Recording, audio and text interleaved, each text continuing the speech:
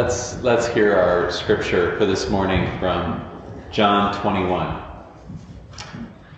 After these things, Jesus showed himself again to the disciples by the Sea of Tiberias, and he showed himself in this way.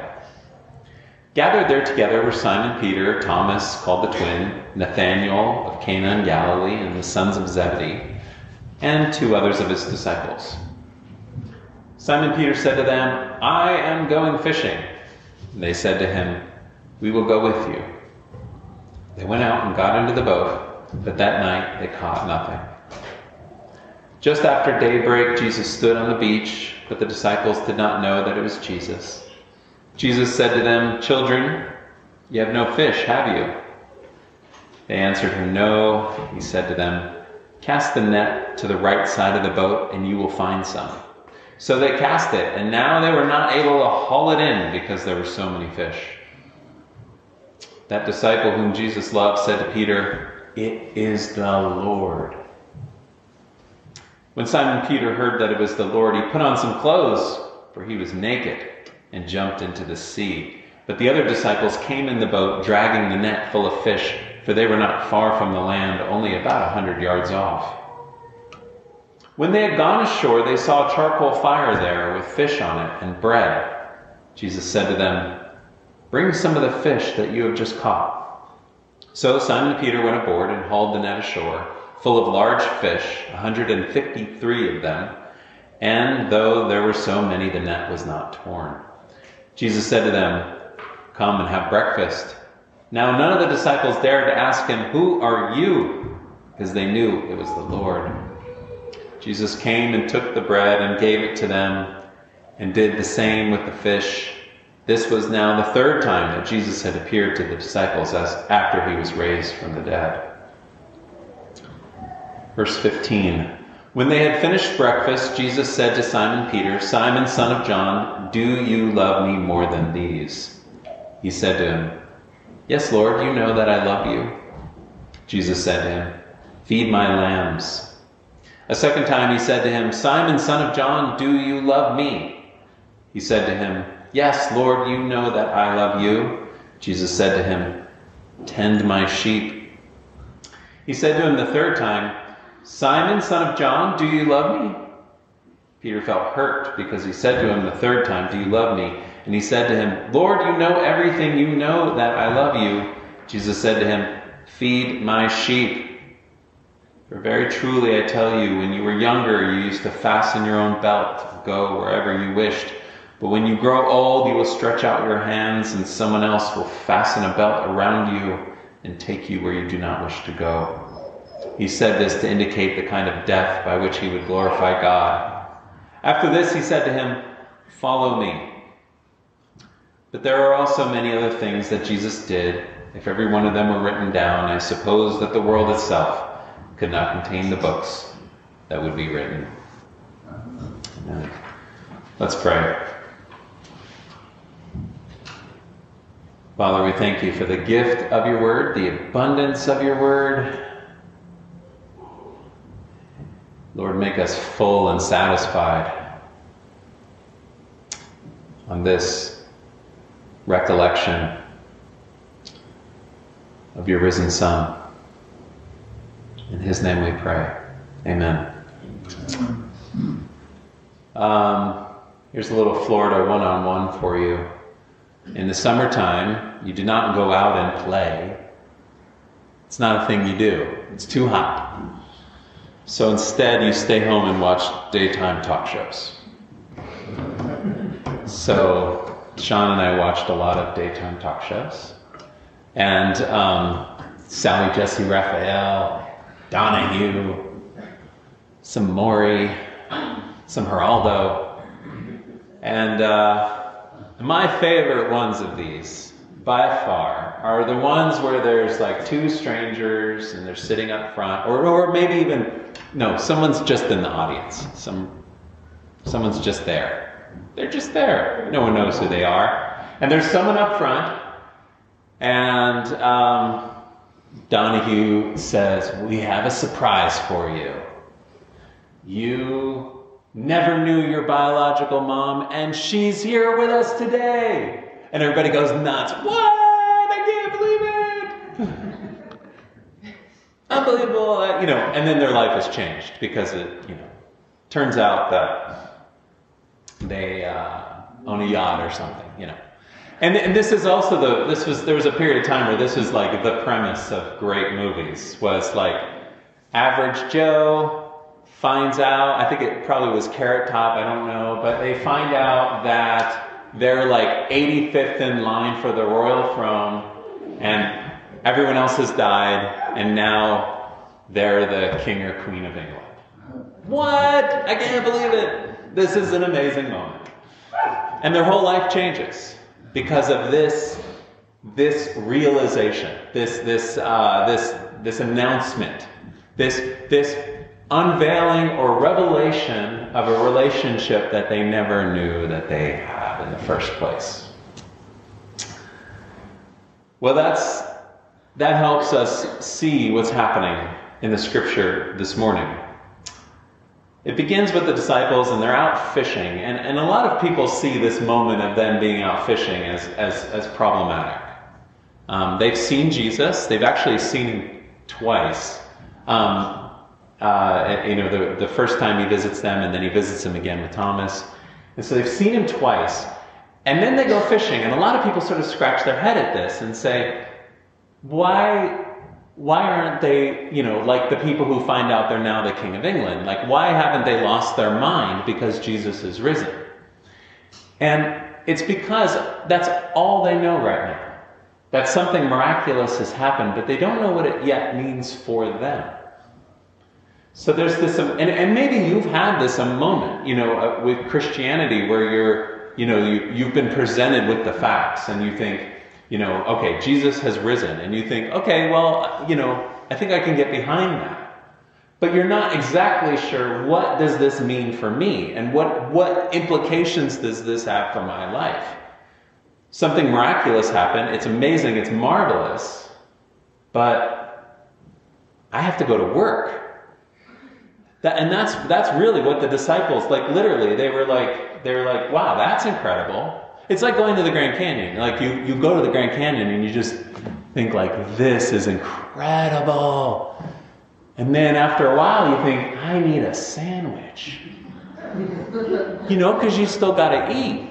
You got to have some food. And that's really all the disciples are up to here, is like they got to keep living. They got to go to work. They got to, So that's what they did. They went, they got in the boat. They were fishing all night. It wasn't a good day of work. Pretty unproductive. And then what's going to happen is there's 3 times in our scripture where Jesus is recognized as the Lord. And these 3 things are going to tell us 3 things about what it means that Jesus has risen, for our relationship with him, their relationship with him, our relationship with him, and the implications for why our lives can never, ever, ever be the same once Jesus is risen. The first one is this scene where they're, like I said, they're fishing all night. It's morning time. That's how you fished back then. You had to fish all through the night. It's morning time. They've caught nothing. Some of you know what this is like, an unproductive day at work. And they're perhaps pretty frustrated. Interestingly, the scripture never says that they see Jesus.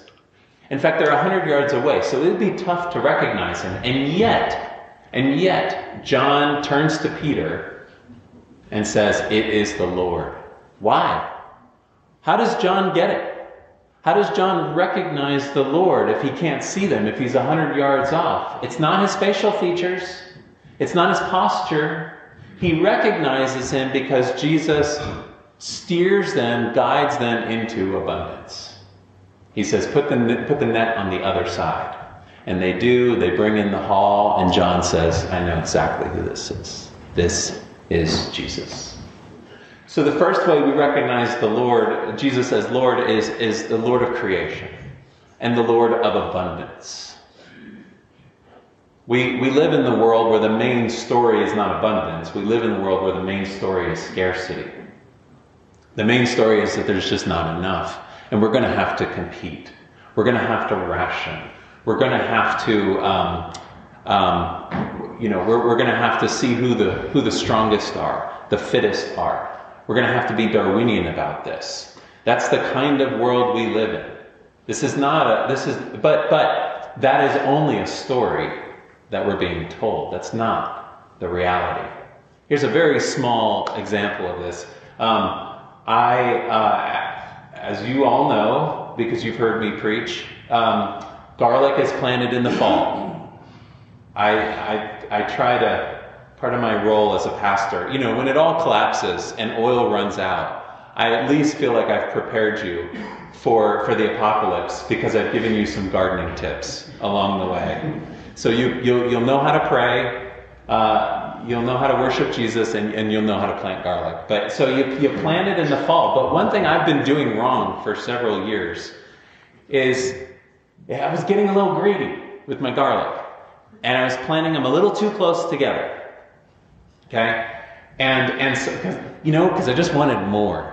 And I thought, this is fertile stuff. I'm putting stuff in here. And so in the late fall, I just planted the garlic. In the late fall, Sandy's great aunt Rosie comes and visits, along with Sandy's grandmother. And I'm telling Rosie and I are gardening buddies. And so I'm telling Rosie about my garlic and that I just don't have a lot of success with garlic. And she asked how far apart they were. And I told her, and she says, oh, they need to be twice as far apart. This will never do. And she said, you can get to it next year. Do it next fall. And I thought, oh, no. So I went in and I guessed where the bulbs were, and I pulled up every other one, and I doubled the space, which felt like a waste. Felt like an extreme waste, but I doubled the space we have for garlic, and I planted them further apart. Well, let me tell you, my garlic looks way better than it's ever looked in my entire life. It looks awesome. I'm just so delighted. Every day I go visit it, we talk. It's wonderful. And so it's a small example, but the point I'm trying to make is the abundance is there. But sometimes when we approach it from a perspective of scarcity, that's what we get back is scarcity. The abundance is there. Sometimes we have to sit with scarcity for a little while. They had to sit all night without any fish. Job had to just sit in his troubles until one day the abundance came. He had to sit in the faithfulness. The abundance isn't a constant thing. Sometimes the abundance comes in the morning and we're sitting through the night. But the abundance always comes. Why? Because Christ is risen. Jesus is risen from the grave. Death, the ultimate scarcity, could not hold him. And now anything is possible. We simply have to have faith and to sometimes, like I say, sit in the scarcity and wait.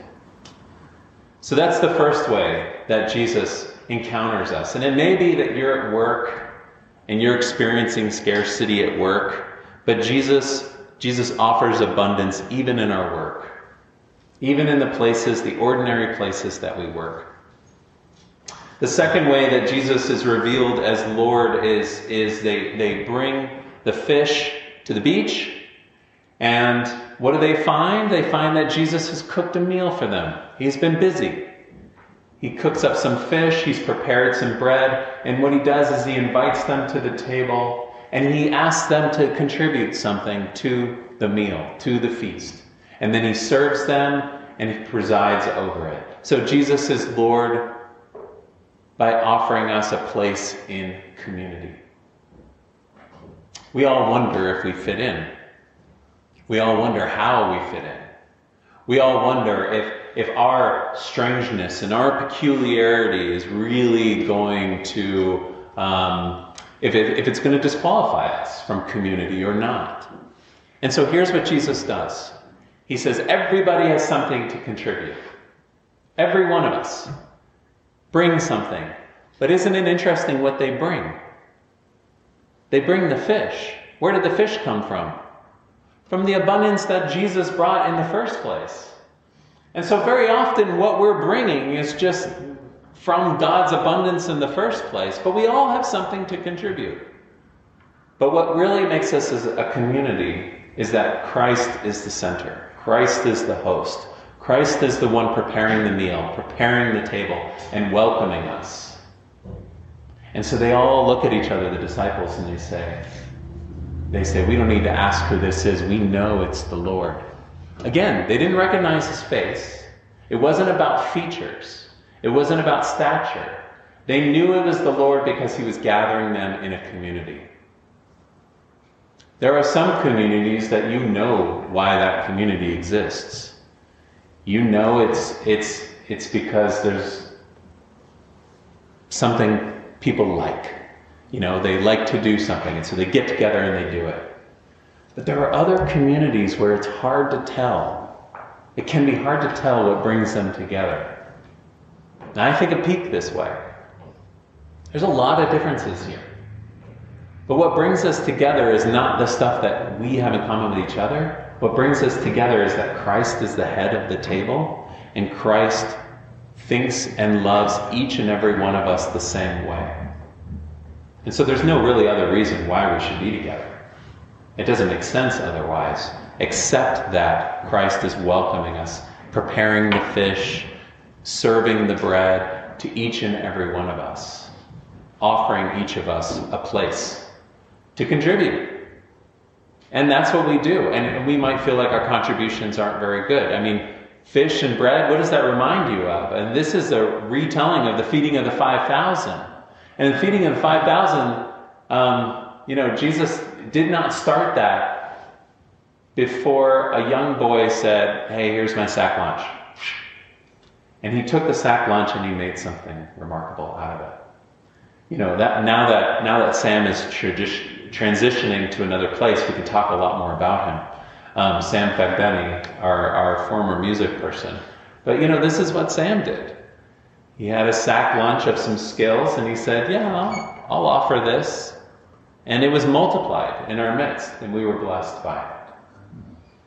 So you want to see the risen Jesus? You want to see the Lord?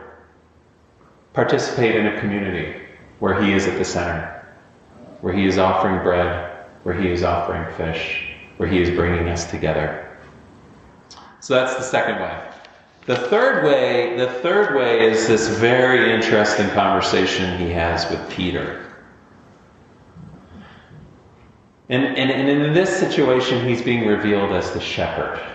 And another word for shepherd is pastor. So Jesus is pastoring Peter. In the very first story, there was a kind of scarcity of fish, scarcity of stuff. In the second one, we can experience a scarcity in community, where we think that we don't fit in or something like that. In this situation, Peter is experiencing the scarcity in himself, because he has betrayed Jesus.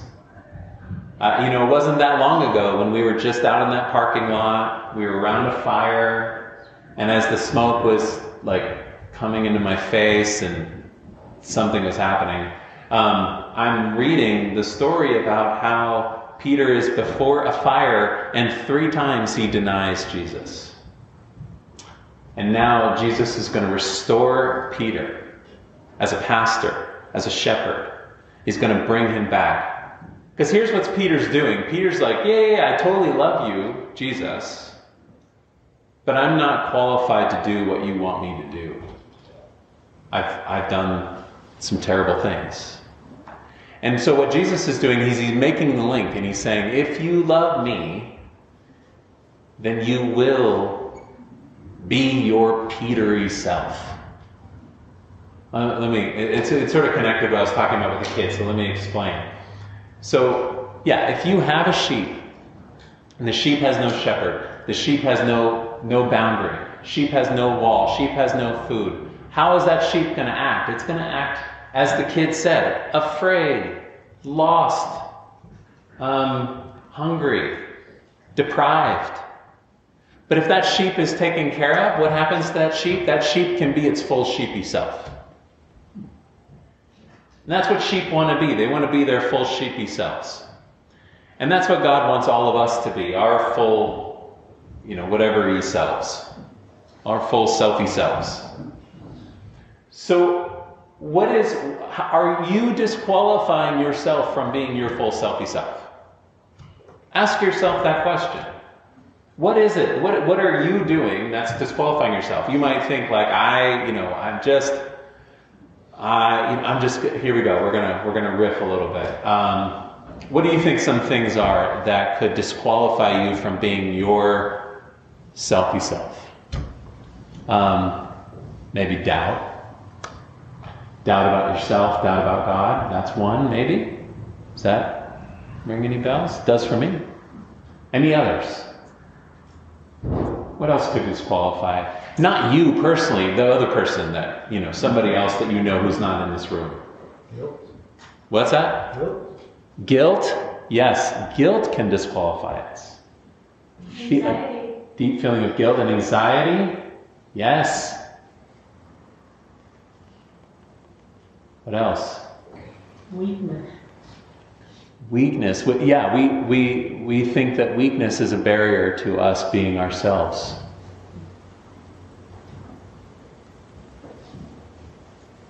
Shame. Shame. Yeah. Yes. And I do think that's a lot of what Peter was experiencing in this moment, is some kind of shame. And, okay, so these are good. I think we've got a lot of it with that, unless you have any other ones. Pride. Yeah, pride. Yeah, right. That's right. Yeah, we can think too little of ourselves. We can also think too much of ourselves. That's possible too. Okay, well, these are great. Yeah, there's plenty to go on. You guys should help me with my sermons more. And so what needs to happen is some healing for Peter. And so Jesus provides healing, but healing can never be detached from vocation. It can never be detached from what we're supposed to be doing in the world, like what we've been made to do. And so Jesus won't let Peter get away with just kind of feeling better about that situation. He's like, hey, look, if you love me, you're going to love what I love. And I love these people. I love these disciples. You're, Peter, this is your wheelhouse. And I want you to love them too. Now, we're not all supposed to be pastors, but I think in a way we are actually all supposed to be pastors. So let me explain what I mean. So I'm a pastor, and I'm a pastor in this space. But Peter will go later on to write that there's something called a royal priesthood, which just means that everybody's a pastor. And what that means is that you may not be a pastor here, but you're a pastor wherever you are. You're a pastor in your homes. You're a pastor in your relationships. You're a pastor in your friendships. You're a pastor in the kind of work that you get up to, whether you're paid for it or not. You have a pastoral role. It's the work of caring, it's the work of tending, it's the work of loving. And it's the work of waiting and teasing out abundance. And it's the work of forming communities where people can bring their contributions. All of you are meant to be pastors. Wherever you are. You'll leave here and you'll go and you'll pastor in your home and you'll go and pastor in your work and you'll go and pastor in these places. I got to hear a story this weekend about a guy named Antonio. Antonio is a security guard in the Lower East Side of New York City. Different context than ours, a little bit different. Antonio is security guard. It's an apartment complex. And in the middle of this apartment complex is something called the Oval. It's kind of like this open space with a fountain in the middle, and you can guess how it's shaped. And Antonio sees himself as the pastor of the Oval. He's the pastor of the Oval. And there was a church pastor who was telling me about this, and he said the reason Antonio feels this way is because he is utterly and completely content and satisfied with who he is in Christ and who he is in the world and where God has put him. And it has freed him to become a pastor in that space. He's taken care of by a shepherd. And so he can be his full Antonio-y self. And so that's the question for all of us.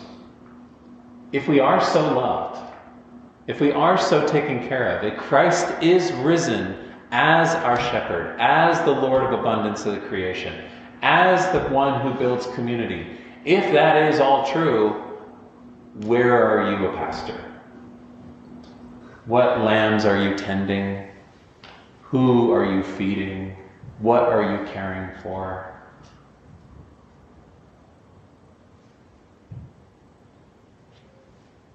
That's the question for you. The good news is that Christ is always present to each of us. Whenever we doubt, whenever we have a fear about this, Christ is always present to ask us, do you love me? Then be the pastor I've called you to be. Amen. Let's pray. Father, we thank you for your Son coming to us as shepherd.